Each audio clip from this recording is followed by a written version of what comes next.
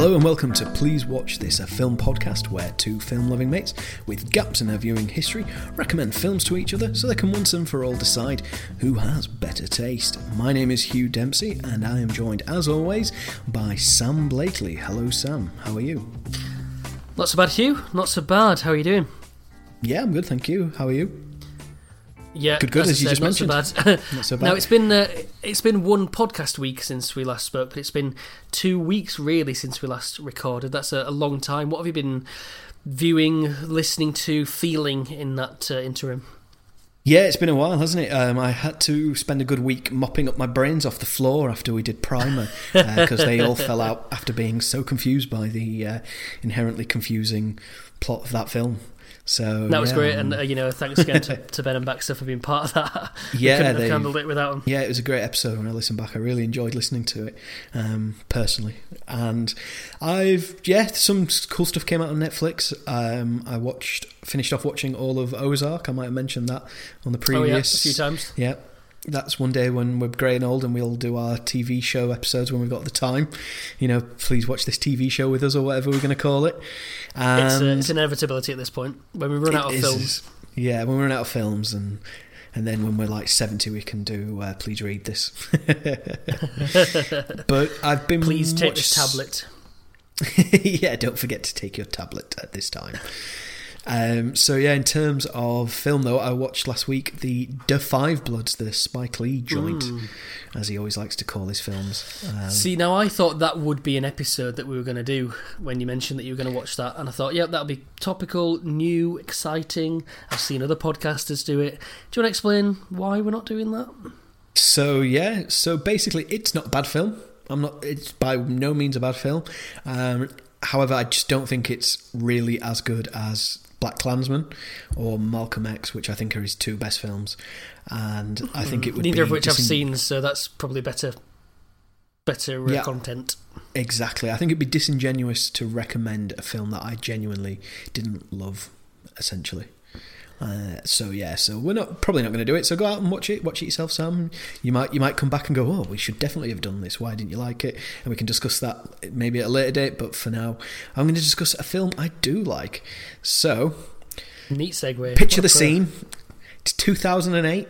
You're 18 years old? 17? How old are you? 19. No, you're 19. Yeah, 19. You're 19 years old, and you're like, oh, Disney Pixar are making another film. It's about a little robot that looks like Johnny Five. I'm all about that life. So yeah. So we're you going to were do rubbing your hands. Did you watch this in the cinema or? Sadly, not. No, I didn't. Unfortunately, I don't think I saw it for about 2 years until after it came out. So just put you out your misery, listeners. If you didn't listen to the end of last week's episode, we're doing like I said, the 2008 Disney Pixar film Wall-E. So it turned out Sam hadn't seen this, and part of our remit here at Please Watch This is to get Sam to watch some films that he should have watched.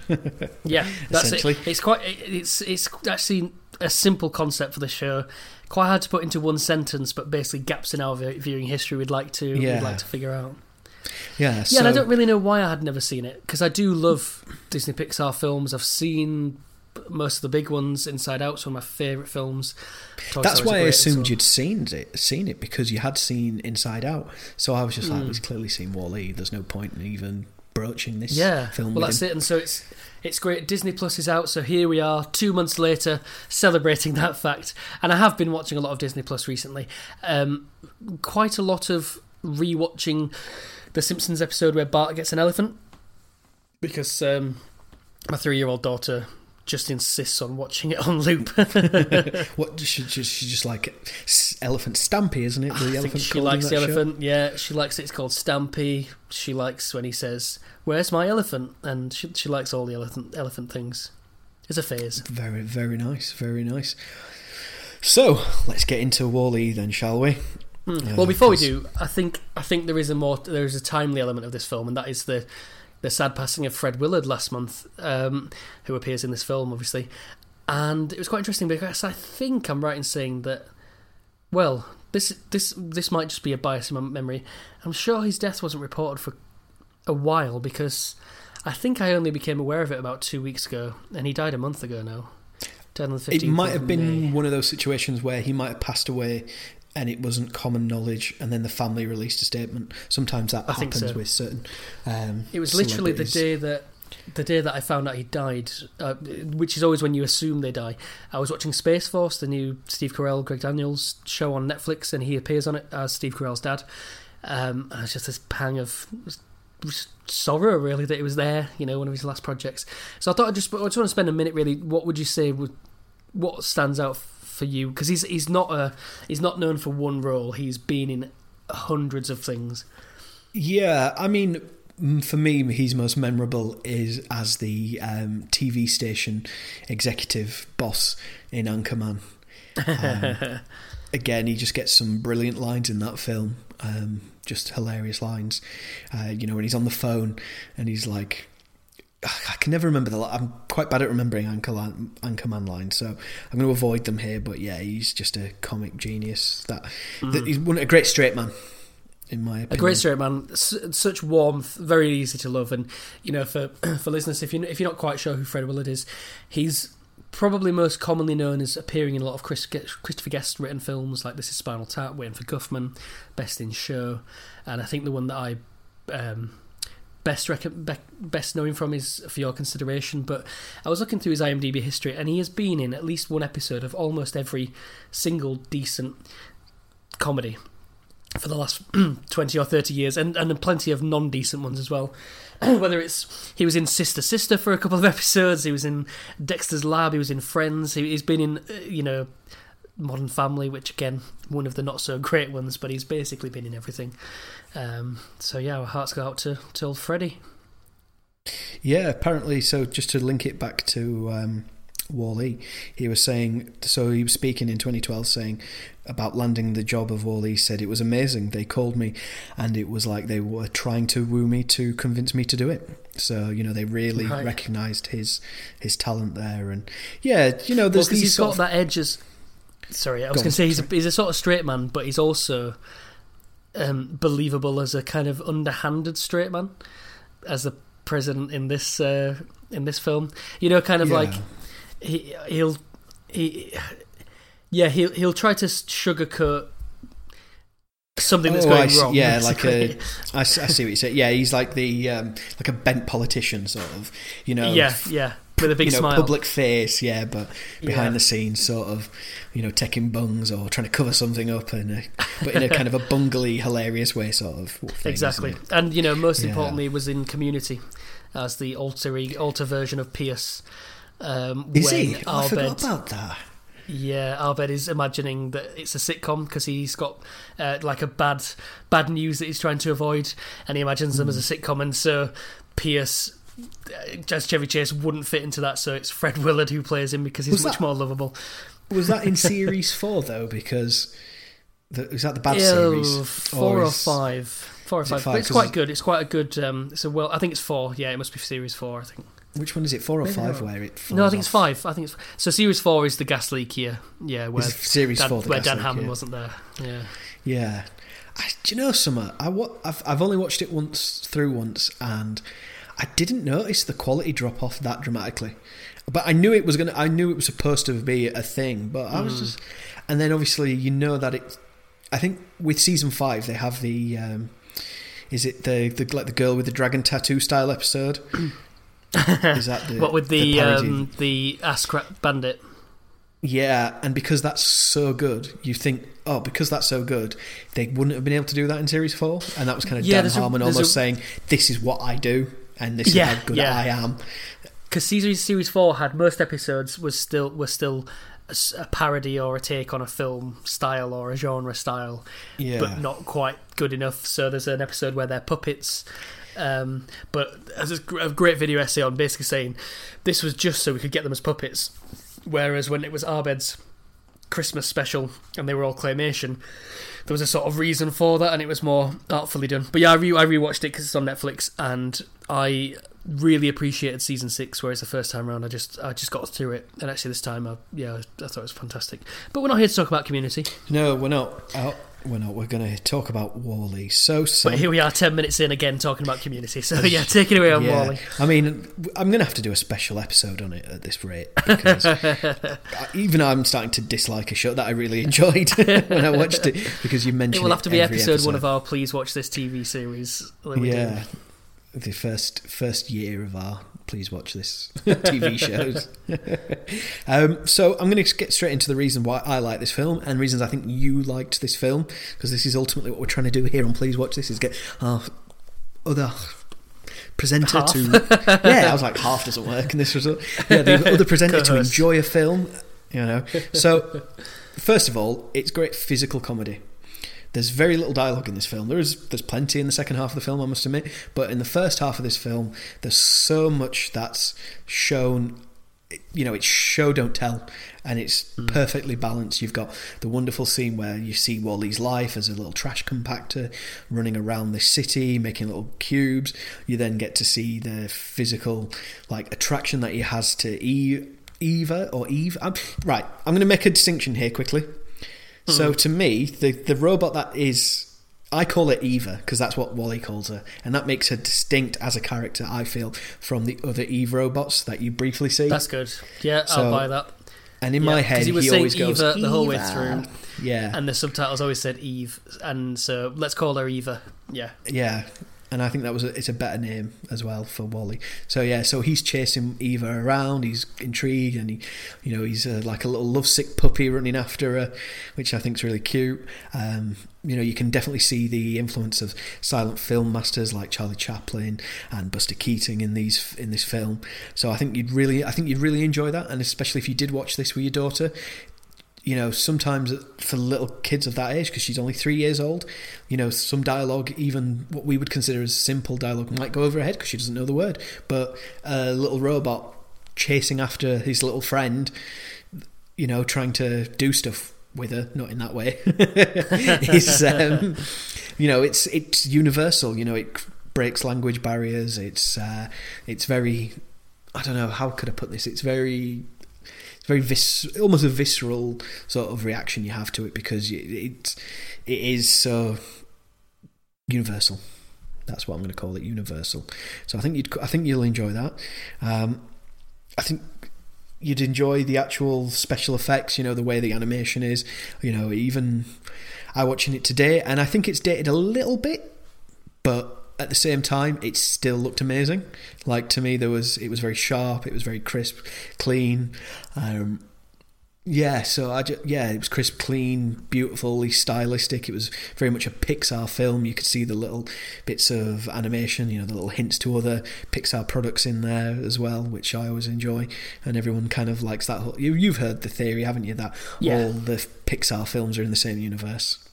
I love fan theories like that, where it's, these films by this director, Quentin Tarantino, they're all in the same universe. But they go out their way to mess around with that and really play up to that theory, I think, don't they? I like the fact that people are having to, so when people will, what about cars? And they just go, oh, well, it's Earth, 10,000 years in the future, and these are the only thing that have been left behind by humans. It's cars, and you're so. I mean, we watch Zootropolis a lot. We watch Zootropolis, and that's thousands of years into the future when predators are no longer predators and prey are no longer prey, and they've somehow wiped out all the humans. I think. Taking their jobs. Is that the film theory for that one? I think that's not even the subtext. That's just the text.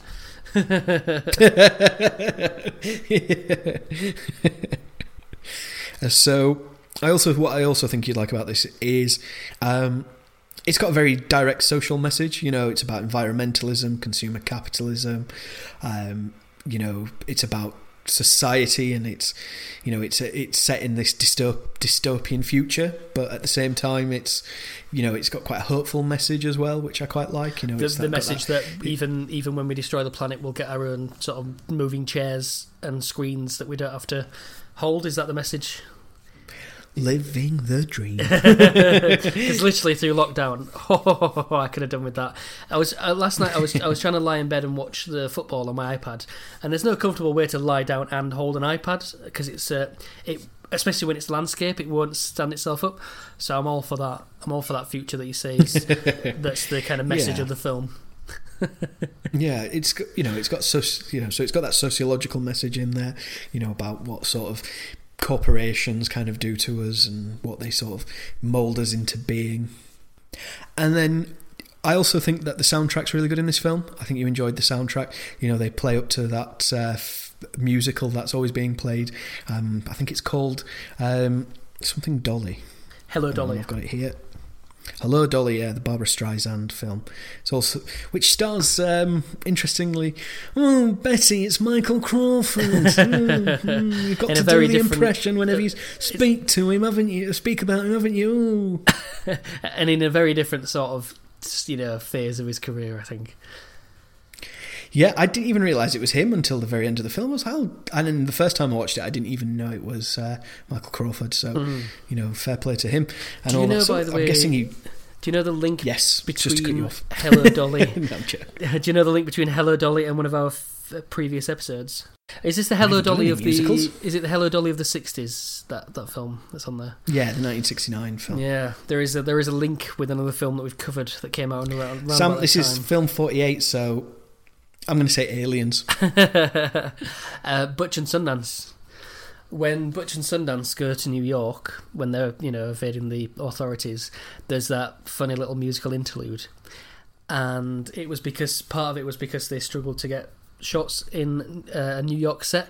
They actually filmed a bunch of stuff with New York sets that were made for Hello, Dolly, but Hello, Dolly was due to come out shortly before or shortly after, so they said you can't use them.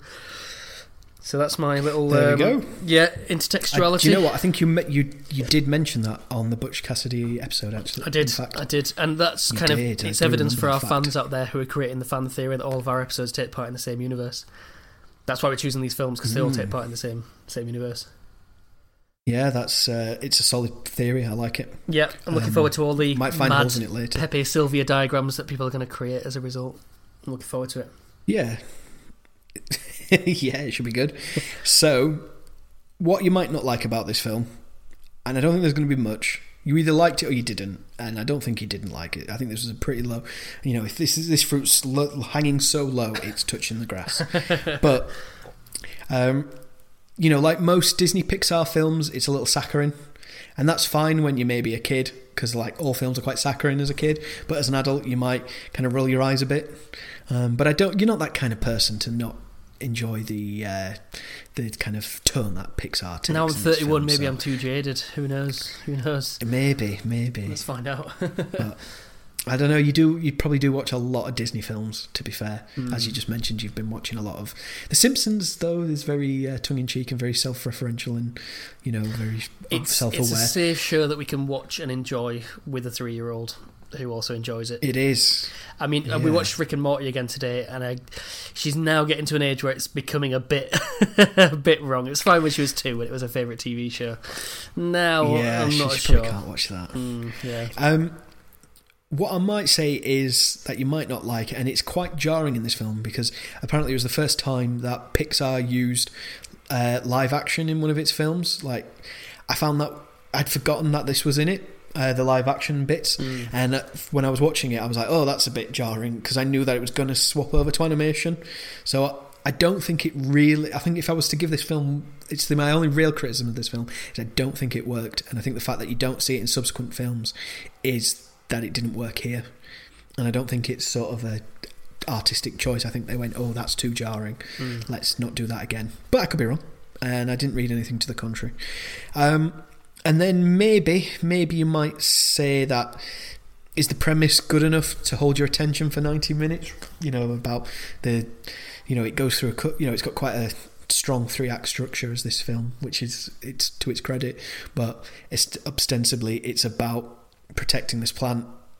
And I don't know if that's perhaps got a full 90 minutes worth of enjoyment in it. And, I would say ultimately it's Robot and Juliet, this film, isn't it? To an extent. and it's still a better love story than Twilight, despite the fact that nobody in this is real. Oh dear. And then maybe the final thing I put here, perhaps it is missing some of the usual Pixar warmth. It might be a little sterile, even though it's got its moments. Pixar is a lot more twee, I guess, maybe, or it evokes those real like heartstring moments in a lot of its films, and maybe this didn't have enough of them for people to enjoy. But I think it did. But that's, yeah. Right, so what we're going to do, we're going to have a quick break. Sam's going to do the Macarena, and then I'm going to listen to him while he tells me what he thinks about Wall-E. So join us after the break. Look forward to that. Dala tu cuerpo alegría Macarena, que tu cuerpo es para dar la alegría y cosas buenas. Dala tu cuerpo alegría Macarena, Macarena. Hello and welcome back to Please Watch This. Right, so as I said before the break, we're now going to get what Sam thinks of Wall-E. Alright, let's do it. So as we always do, I'll start with the things that I like, and I do think you've hit the nail on the head in terms of what's good about this film. It's not particularly insightful for me to say that it is, well, like you said, low hanging fruit. It's hard to dislike this film, I think. Yeah, it's because they've spent so long on their films that everybody knows what they're doing. They spend about 5 years often with these films, and I've heard in an interview, I think it was about Toy Story, they say they spend a year in just research, it was for Zootropolis. They just spend a year researching. So for this, I was going to say Zootropolis isn't Disney Pixar, is it? That's maybe not. DreamWorks, I think. I think you might be right, actually. Yeah, it must be something. Oh, it must be Inside Out then, and that I'm thinking of. But anyway, they'll spend a year researching, and so for a film like this, as we always do, since I'm the person having it recommended to me, I've not done any research. I just want it to be my response. But I'm assuming they'd have spent a year looking at all kinds of things that almost don't make it into the film in terms of robotics, diet, bone density, and all that sort of stuff. Just throwing ideas around. How could we get this to happen? Who should we focus on? Oh no, sorry, I do apologise. It is Disney. I don't think it's Disney Pixar though. I should know. I've seen the credits a million times, but it's on Disney Plus, so it's Disney. Who cares? It's the sort of same group of people, and they're incredibly meticulous with these things, and it really shows through because it is plotted really well in that sense. It's got a very clear vision. It's just very likeable. Wall-E's a very charming character, which is one of probably our most overused words, charming. Well, yeah, I had to try and avoid using that adjective earlier because we do use it too much, and it's an easy one for us to fall back on. So that's why I didn't mention it at all. Yeah, but it is. Sometimes it's hard to avoid it when it's the truth. And you're right. It's very show don't tell. It's great visual storytelling, and that's a really bold move when you know that you're making it fundamentally for young children, to sit through. And I think I did try to watch it probably a year or two ago, and must have just been in the wrong mood because I got a bit bored because there's really no dialogue for the first 20 minutes, 30 minutes, 40 minutes for a long time.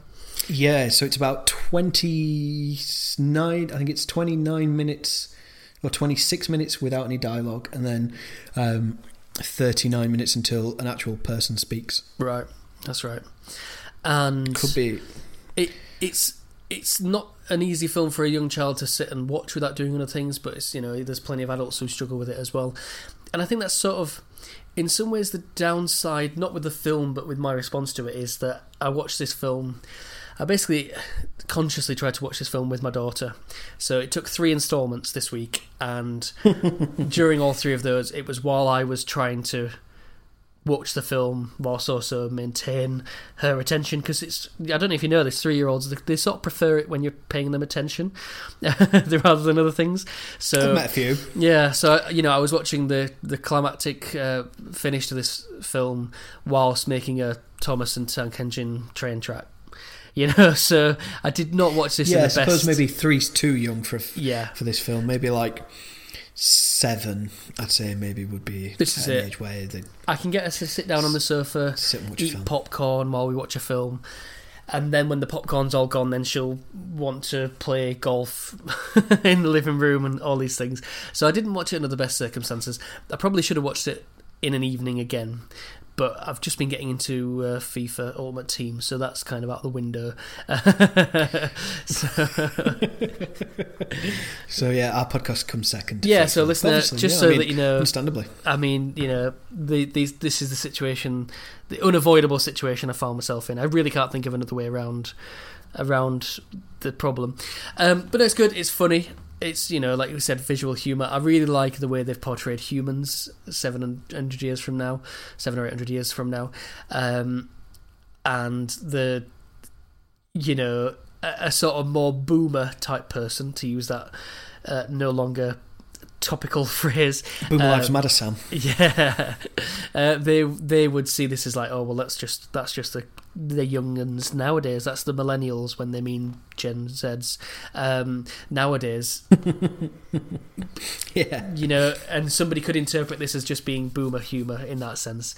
But you know, Idiocracy did it as well before. People are just surrounded by screens and they're all stupid and ugly and have no attention span. And you know, it's probably true. Because sorry, I was thinking that I was doing something else. I could see you were doing something else. Yeah. What was I saying about FIFA or something? Do you want to play FIFA? Yeah, yeah. Why have I got a microphone in front of me? Do you have any? Did you know we games have a pool on your phone? Or you know, and it is a sort of exaggerated sort of view, obviously, but quite sort of realistic. Yeah, the only thing there's a fine line in this film. There was a couple of scenes where I was like, you know, where Wally's waving his hand in front of one of the people in the chairs, and the screen she's got in front of us is see-through, and she's like, "Oh, I didn't know we had a pool." And it's like, you can see through it. It's not, if it was opaque and she couldn't see beyond that would be funny, because she'd be like, oh, she would spend no time not looking in a screen. So she never noticed it, but the credulity in it was a little stretched at that bit. But it's not trying to suspend your disbelief in that sense, is it? It's not trying, you know. No, but no, this is it. You know, this is it, isn't it? When you do a Disney Pixar film, they're so well made. Like bad films, you don't really look too deeply into them because they're badly made. But a film that's got such care and attention, you start criticising it for the stuff most that's minor, pointless, pedantic. Yeah, things. To me, that looks like one of those things where the script that had one thing and then the actual animation had another. Yeah. And they never amended one to fit the other. I think if I was to get into the first actual genuine criticism of this film, because so far it's been I was too lazy to watch it in better circumstances, and one pedantic point, maybe I missed this, I didn't get a strong sense of, does Wall-E want people to go back to Earth or not? Well, his directive is to clean it up, so I'm guessing he does. But the point was, his motivation was never to get people back to Earth, is it? What I wanted was, you know, there's kind of an A plot and a B plot, and actually the romance plot is sort of the A plot when it's normally the B plot. You know, him going after Eva. What you want really is your A plot and your B plot to be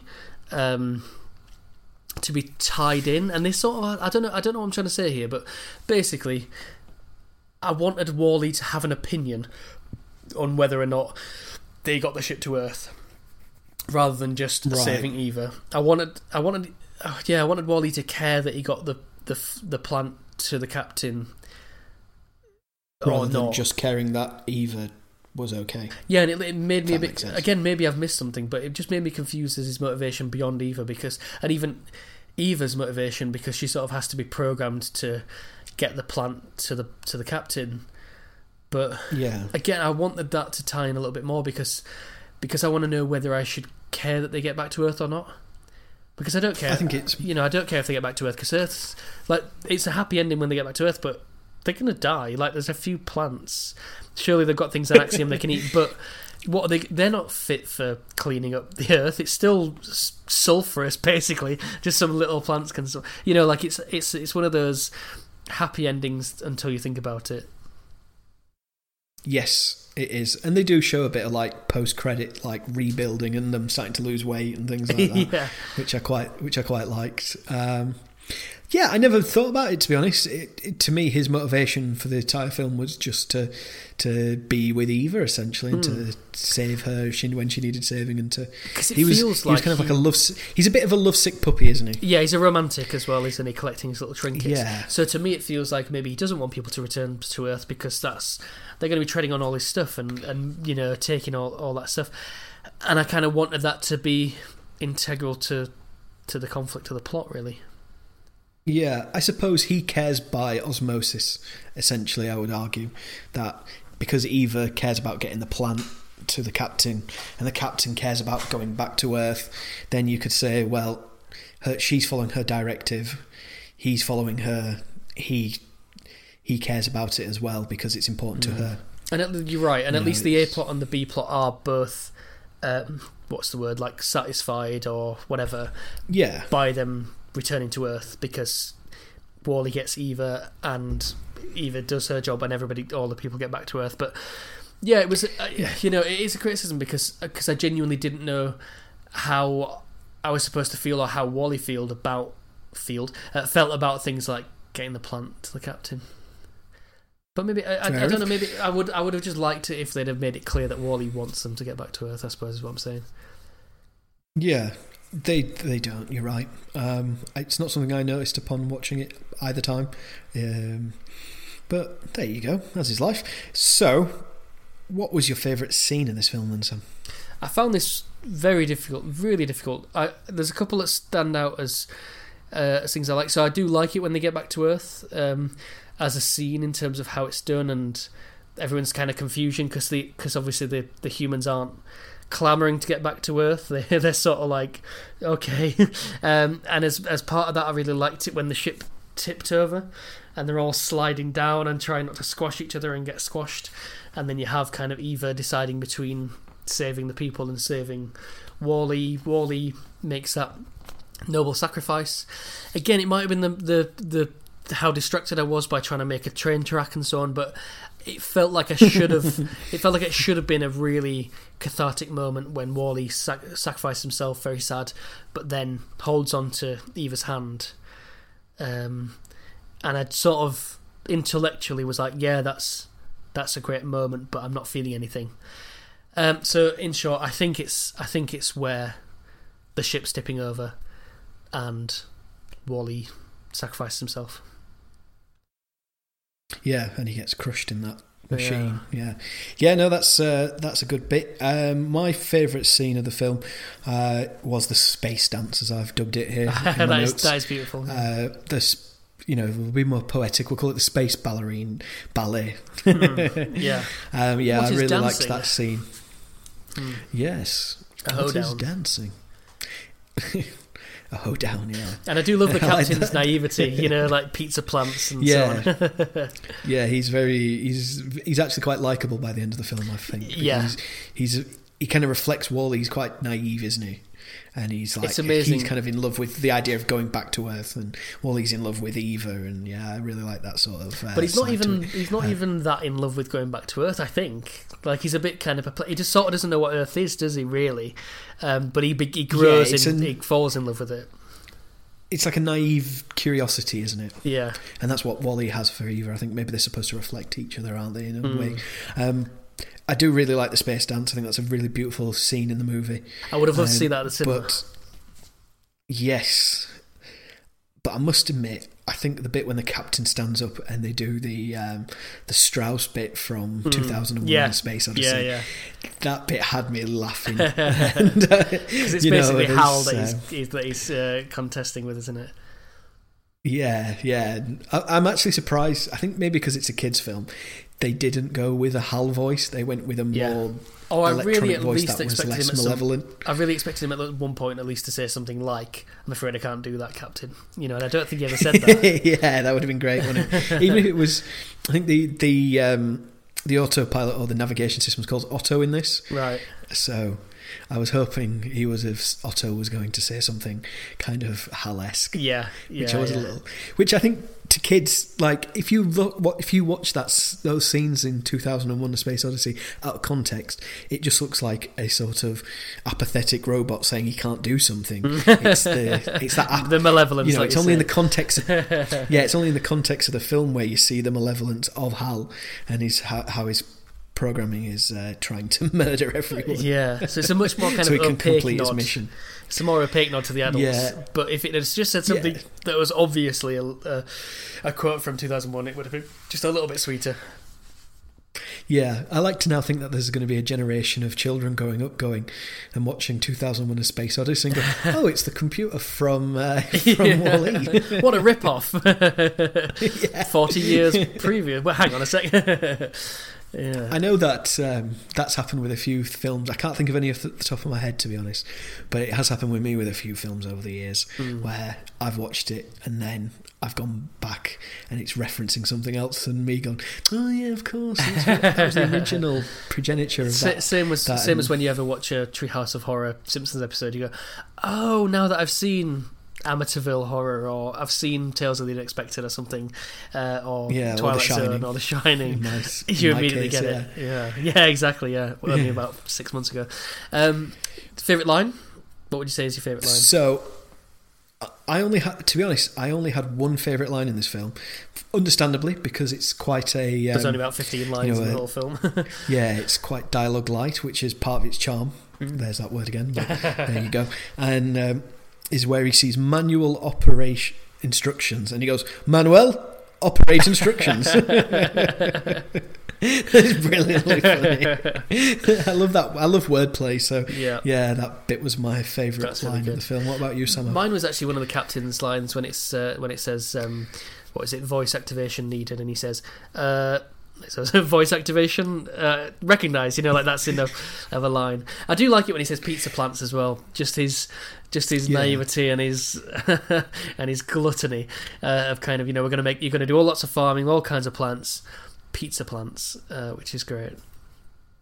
Yeah, in fact, I was inspired to have pizza tonight for my tea because of this one. That's my excuse from 2 days ago. Yes, I was also inspired to have pizza every Tuesday from Papa John's because it's 2 for 1, but we're not sponsored. No. Yeah, but if Papa John wants to throw some of that sweet pizza, that sweet base, I would be absolutely fine with that. I'd be very happy with that. So I've just got a couple of observations for this one. So, how many people suffocated to death when the ship started to list? The ballpark figure. They kind of underplay the definite deaths that occurred, and he's like, "Oh, I'll just flip it back casually," and they go, "Oh!" and some of them comically hit a wall, but 100 people died, no doubt. Yeah, like when you saw them pressing up against the glass. I mean, I've seen that film that they did about the Hillsborough disaster, and it shows quite graphically people suffocating in that, even though it's not real. It shows it, and you'd be like, yeah, they definitely suffocated to death at the bottom of that. There's quite a lot of just robot death, like the one that's left out on the deck when he's doing the job. And after they've done the dancing, they go in. Yeah, they play it for laughs, don't they? Yeah, the other one and he's banging on the thing. The other one who falls and it looks like he's going to make it into the pool and just smashes to death on the side of the pool. Yes, unmourned. Yeah. But sorry. Generally. That was, to be fair, that was my only observation for this episode. Yeah, usually I have more, but it's all up there, isn't it, with this film? Look, there's not a lot. We could, look, Sam, if you wanted, we've got a bit of time to play with this week. We could get into the weeds about consumer capitalism if you want. I think we're on the same page there, aren't we? We know what we know what each other think. I think I think you did mention that it might be a bit sterile, this film, and I think you're right. Like some of the greatest Pixar films I've cried to several times. Even though I've seen Inside Out 10 times, I still cry. I didn't come close to shedding a tear at this film, but again, it might be the situation. I've watched it in in installments, trying to entertain a 3-year-old. Who knows if I cried at the cinema. It was very heartwarming for me, was this film. I said earlier you might have found it saccharine. That's what you're going to get with a Pixar film. So I was on board with that, and I'd forgotten a scene that I maybe didn't mention was pretty much the last scene where Wall-E seems to have forgotten who Eva is when he's been rebooted and fixed, and like that contact between the two in which he holds his hand, and then that reminds him that, and there's a little spark between them. I did enjoy that, and that moved me, and maybe not to tears, but it was certainly warmed the old cockles of the heart, to say that, to say the least. Yeah, I think so. And at this point, I was just saying to my daughter, "Okay, after it's finished, I'll get you some after it's finished." So again, that kind of ruined it. But no, I think that is, it's a false defeat, and then they snatched victory from those jaws. It's very nice. They did indeed. So what we're going to do is we're going to have another quick break. And when we come back, we're going to get Sam's rating, we're going to get the critics' review, and we're going to have a wee quiz, and then we're also going to discuss the film that we're going to be looking at next week. So, join us after the break.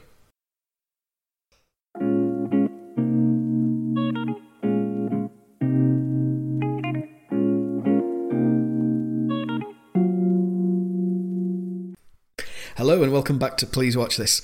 So, Sam, I have a question for you. Go on. How many wall R's out of 10 would you give this film? They're big, aren't they? I've deliberated about this. I think a 7.5, which is a lukewarm, good response. It just didn't grab me, and make me feel things, but I can see that it's a really good film at the same time. I think with this film is, would you say in a couple of years' time, when Lily's like maybe 6-7 years old, when she's got the attention span to sit and watch a 90-minute film without being completely distracted, would you watch it again with her? Yes, definitely. Would you show it to her? Yeah, I think we'll watch it. I'll definitely watch this several more times. On the subject of the 90-minute film thing, with Disney Plus, I've not watched any of them yet, but the live-action remakes, they're like 2 hours long. For instance, like Lion King, Aladdin, the live remake Aladdin. It's 2. Who's that made for? 2 hours long. Why? I don't know. Why do you need to add 30 minutes? Family audiences. But I enjoyed it when I watched it. To be honest, it was better than I expected. 2 hours is a very long time. I really was expecting a terrible film. To be honest, I was expecting it to be a bit. That old nostalgia isn't as good as it used to be, but I enjoyed it more than I thought I would. Don't think it's as good as the original though.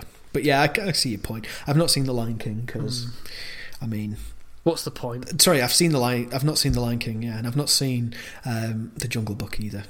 I'm guessing you've watched them. I've seen The Jungle Book. I saw that in the cinemas. Lots of likeable things, but it felt like it had to be some sort of cinematic epic when actually it doesn't.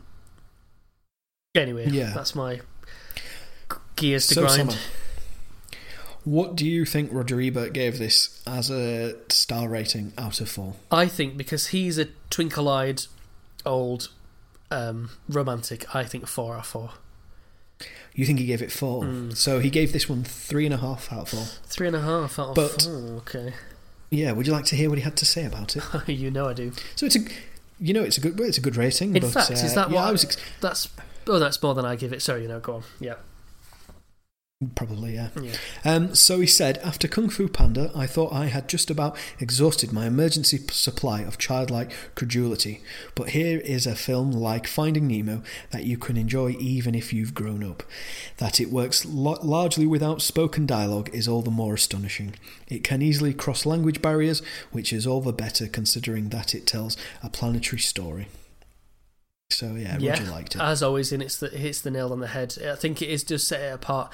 There are some Disney films and Pixar films that come out where, since becoming an adult, I've known that I don't need to watch them. You can sort of tell something about them tells you that it's only going to really be enjoyable properly to young audiences. And then there's films. Are you talking about Cars? Yeah, we've watched that a lot recently. Is it Planes? Did they do a Planes one as well? Something like that. I don't know. And you can tell just by the marketing and there's something about it that it's not to be enjoyed after you're 15. Whereas the best ones like Toy Story, they just happen to be animated. Yeah, I've actually not seen Finding Dory yet. So that may be something I could watch. I think I started that. If you've seen it. We can come to that later on.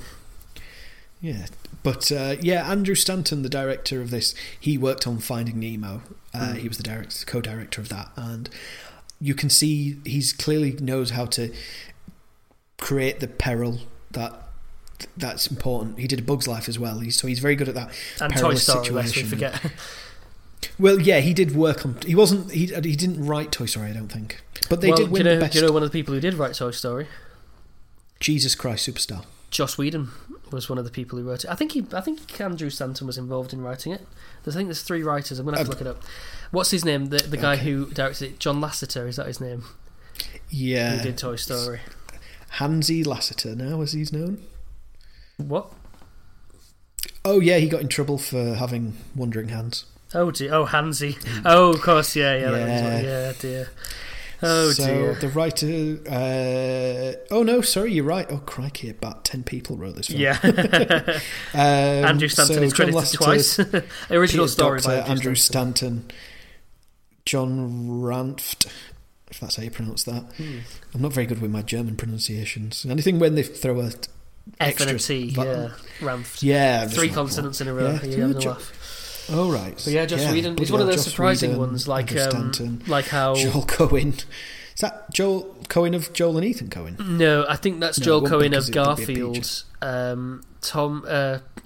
Bill Murray, apparently, when he was asked why did you do Garfield, he said, well, I thought one of the Coen brothers was doing it, but it was a different Cohen. And I don't know if that's just an excuse to cash that check, but that's what he said. Joel Cohen, Alec Sokolow, and Ron Diesel. That's a great name. Apparently, all those people had a hand in writing story in the screenplay. So to be fair to him, he's got the nous of what makes a great Pixar film. You can see that in this. Would you like to hear another review? Yes, that was a great yes. You did see how you did that without even moving your lips. Wordless. This one's a bit longer because it's from The Guardian. It's by a reviewer I'm not actually familiar with, somebody called Zan Brooks. No, I don't know who that is. So loser. It was a contemporary review from back in 2008. It's quite a long one, this one, because they praise it, but they also do have a bit of criticism for it, which I think you'll appreciate.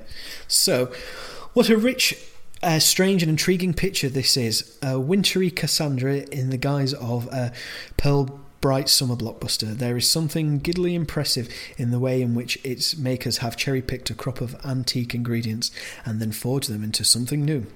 The plot is a meld of silent running, Metropolis and Robinson Crusoe. At times it is possible to catch the ghost of Charlie Chaplin behind Wall-E's silent, stoic pursuit of his social better, a bit like The Tramp, which I quite like that sort of allusion to. At others, the film's central romance plays like the Genesis story, with Woody Allen and Diane Keaton cast in the roles of Adam and Eve.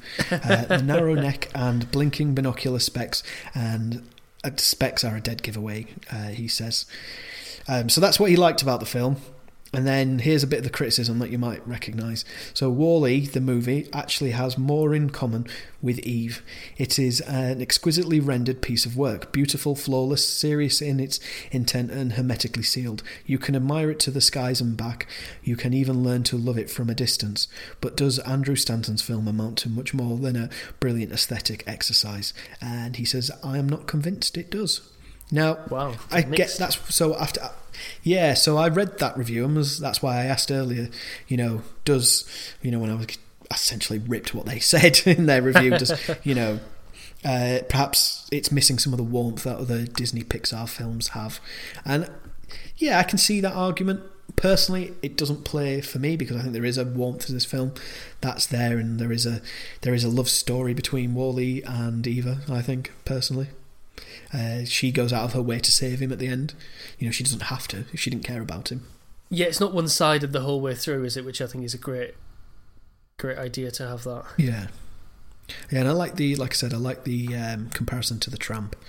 That's really good. The Charlie Chaplin. Would you agree with Mr.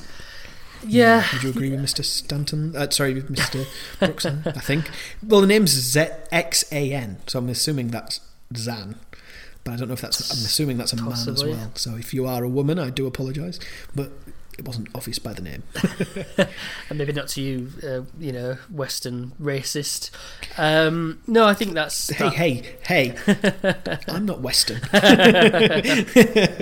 No, I'm joking there, obviously. Yeah, you are Western. Not going to take that.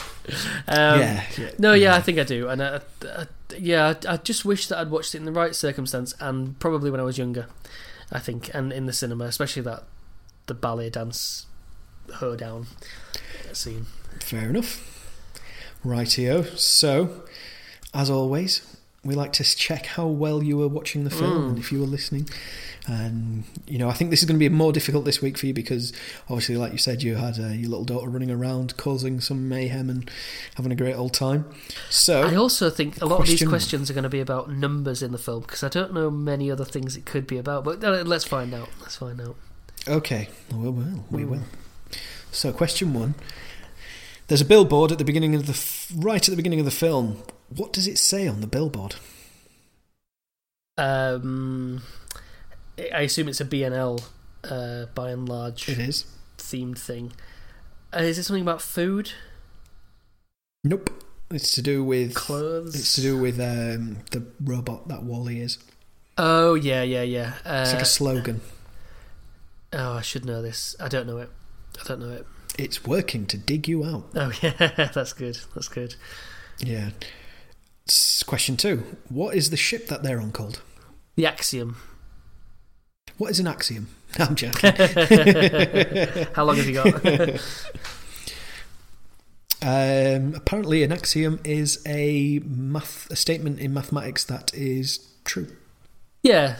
Fair. That is unquestionably true. That is axiomatically true. Yes. Which is a tautology. Yes. But I think it looks more like a terrapin than a tortoise, personally. But that's just my opinion. Get out. What is a good film. So you already mentioned it, so this is an easy one this one's easy for you. What is the name of the company that built the Axiom? Is it called By and Large? B&L. It is called By and Large. By and Large, yeah. So here's a difficult one. The name Wall-E is an acronym. What does it stand for? I should know that. Absolutely should know that. Did you pause it and have a read? No, I'm going to have to... put this in his film? It's bound to be waste. Into his... Yeah. Waste. Is the A and? Nope. Okay. Waste... What I'll do... Arranger... Because I don't think you're going to get this. Waste arrangement... What does the... Yeah, stop hurting yourself. If you can get what the E stands for, I'll give you the mark. Earth. And? Earth and... earthly. No, that's not the answer. I'm not giving you the answer. Earth-based. It's not... No, close. So it was waste allocated load lifter Earth class. Earth class, right. Class. Yeah. So I did say what the E stands for. I meant the whole of the E because it's a phrase, not just the word, isn't it? But close. You were close.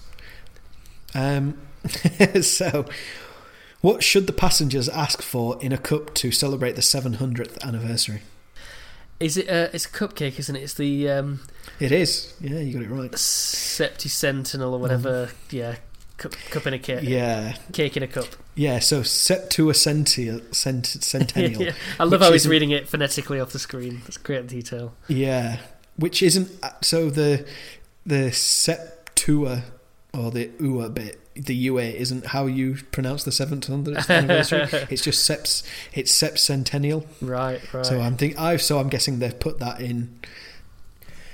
I thought it was like an allusion to the company, the B&L company. I thought that was something that they were putting in there. Right, so we've got one more question. What does Eve stand for? Now this one I think I got. I remember seeing it and thinking, yeah, this is a question. Extraterrestrial. Vegetation. Yep. Extractor. Yep. Excavator. You know what? You're close, and I'm going to give it to you because I'm a nice guy. Evaluator. That was it. I really thought about writing it down in my notes, and I thought, you know what? I want to do this organically and genuinely. I'll either get it right or I'll get it wrong. On my own terms. Yeah. No, you did very well. Mate. Well done. I'll give it to you because you're quite kind when it comes to Too giving kind. out points on our quiz, and nobody's keeping score No. for whatever Listener, reason. if you are keeping score, I'd love to know. Please tell us. Yeah, who's winning? I bet I'm You winning. probably are, because I'm so nice. You are indeed. You are a bit too nice. Yeah, so that's the film. Yeah, so you got 4 out of 6. I gave you an extra one this That week. is Just way too kind. because I know how you like a good quiz. I do like it. So any final thoughts, Sam, on WALL-E? Anything? Would you recommend this film, as we always ask? Would you? I would. Would you go up to people in the street and go, watch WALL-E? I wouldn't do that. That's mental. But no, I would recommend. I would recommend this film. But I don't know why I'm so half-hearted about it. But yeah, it's good. Disney Pixar, you're basically guaranteed a very enjoyable film. Great stuff. I know from my point of view, I would say I enjoyed it when I first saw it, but I didn't go back to it. Yeah. And That's it. I won't watch it again for years. And I knew now, there was, yeah.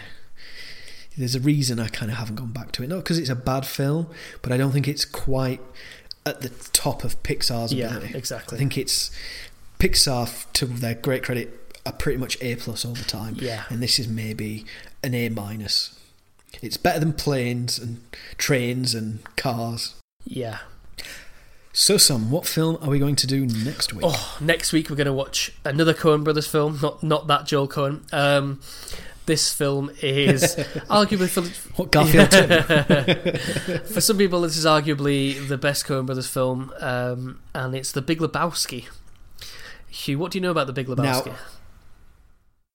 Now, I'm looking forward to watching this one because this was one of our core films that we said that when we were discussing making this podcast that I hadn't seen, along with It's a Wonderful Life. And, Yeah. The Long Shining before we put and- Blue Ruin and Place Beyond the Pines on that list, this was one of the first ones. Yeah, along with The Master, actually, which is another one that we still we're going to get to at some point. I've seen the first maybe 5 minutes of it in the past before we came up with the podcast idea, and I can't remember the reason I stopped watching it. So I've seen probably the first 5, maybe 10 minutes of this film about 5 years ago. Right. Okay. Do you know much about the plot? But I haven't. And I know that something vaguely about. There's a guy called the Big Lebowski. The dude. Sorry, no, he's called the That's Dude. right. I know that. I've seen enough pop culture to know that he's called the Dude. It's one of these films that's kind of always in the zeitgeist. Yeah, it's a of Halloween pop culture, costume and gets referenced quite a lot. It's a meme and all that. Yeah, so my understanding is it's a guy called the Dude, and I have seen that bit where he's like, "Oh, I'm not Mr. Lebowski, I'm the Dude, the Duderino," some sort of bit of dialogue like that. So I've seen that bit. So I think there's basically he gets confused for somebody called Mr. Lebowski. I don't know his first name, and I think maybe the local mobsters might go after him. I think. I've not read the synopsis on IMDb or anything like that. I've actively avoided kind of trying to find out more about it. Well, that's good. I've seen bits and pieces. Yeah. Like I said, I know there's a scene where he's dreaming and he's having like an opera-esque sort of dream where he's flying Julianne Moore around and like a dancer or something. She's like dressed like a Valkyrie. So I have seen bits of that over the years, but yeah, I can't wait. So if I'm being brutally And to be honest, I'm looking forward to it as well because, bit like Fargo. to come clean, I think I've only seen it once, quite recently. So I might. It's nice you got. I might employ. Yeah, that'll do it. I might employ a specialist to come in and help us talk about that. A specialist. Okay. I mean, do you know any cardiologists? Well, I mean, it's not a heart film, oncologists? but a Lebowski Psychiatrists? specialist, a Lebowskist. A Lebowskist. So we can look forward to that, listener. So Hugh, it only remains for So me we'll to do some ask Lebowsiology. some Lebowskoscopies. It only remains to be asked if the listener wants to get in touch and tell us, what they think about, like, your opinion, man. How could they do that? Yeah. So what they need to do, Sam, is they need to overpopulate the Earth with rubbish. They're also making a need good to make start. sure that If they're a human simultaneously being right they're- now. Yeah, we're getting on with it. I was reading the other day. Apparently, a scientist said we're only 6 months away from the famous tipping point. So that's terrifying. if I'm being honest. Is that the one where the ship reasons turns on its side and we all go sliding down and crushing each other? No, it's that TV show, the game show. Oh yeah, yeah. I'm only 6 months away from where they basically play that game that you played at the arcades when you were a kid. Penny Falls. For more money. And questions. Yeah. Penny Falls, that's and it. inoffensively attractive hosts. So they need I know the ones. Inoffensively, what, Ben Yeah, Shepherd? he's just one of those handsome... He's inoffensively attractive. but not sexy men, you know the type. Oh, right. Just perfectly symmetrical. No, not until you mentioned it. Perfectly symmetrical, presentable... Ken doll, essentially, is what you're saying, Ben Shepherd not is. sexy, all those. Yeah. Your nan would be happy if you were married to him. I bet his wife's nan's delighted. For Americans listening, think what's the guy? Ryan Seacrest. Yeah, inoffensively handsome. Yeah. Yeah, but dead behind. Exactly. So if you are Ben Shepherd we and you want apologise. to write into us about our opinions of you, Wall-E, The Big Lebowski, you can do that by getting in touch with us at pleasewatchthis.pod@gmail.com. That was quite quick. Sam, if they want to get in touch with us using a bit more of a 2000 noughties method of communication, if they want to step it up 10 years, how can they do stick that? the AOL CD-ROM into your into the tower of your PC. Fire up Windows 95. AOL CD-ROM, Sam. That's the point I'm trying to make. Oh, I see. Right, naughty stuff. So I think probably Twitter would be the best way to do that. We are available on Twitter. I think you're right. We're available on Twitter at PleaseWatchPod. Or at Patreon. Never going to be sponsored. Don't ever give us money because we'll never ask for it. That's another alternative if you want.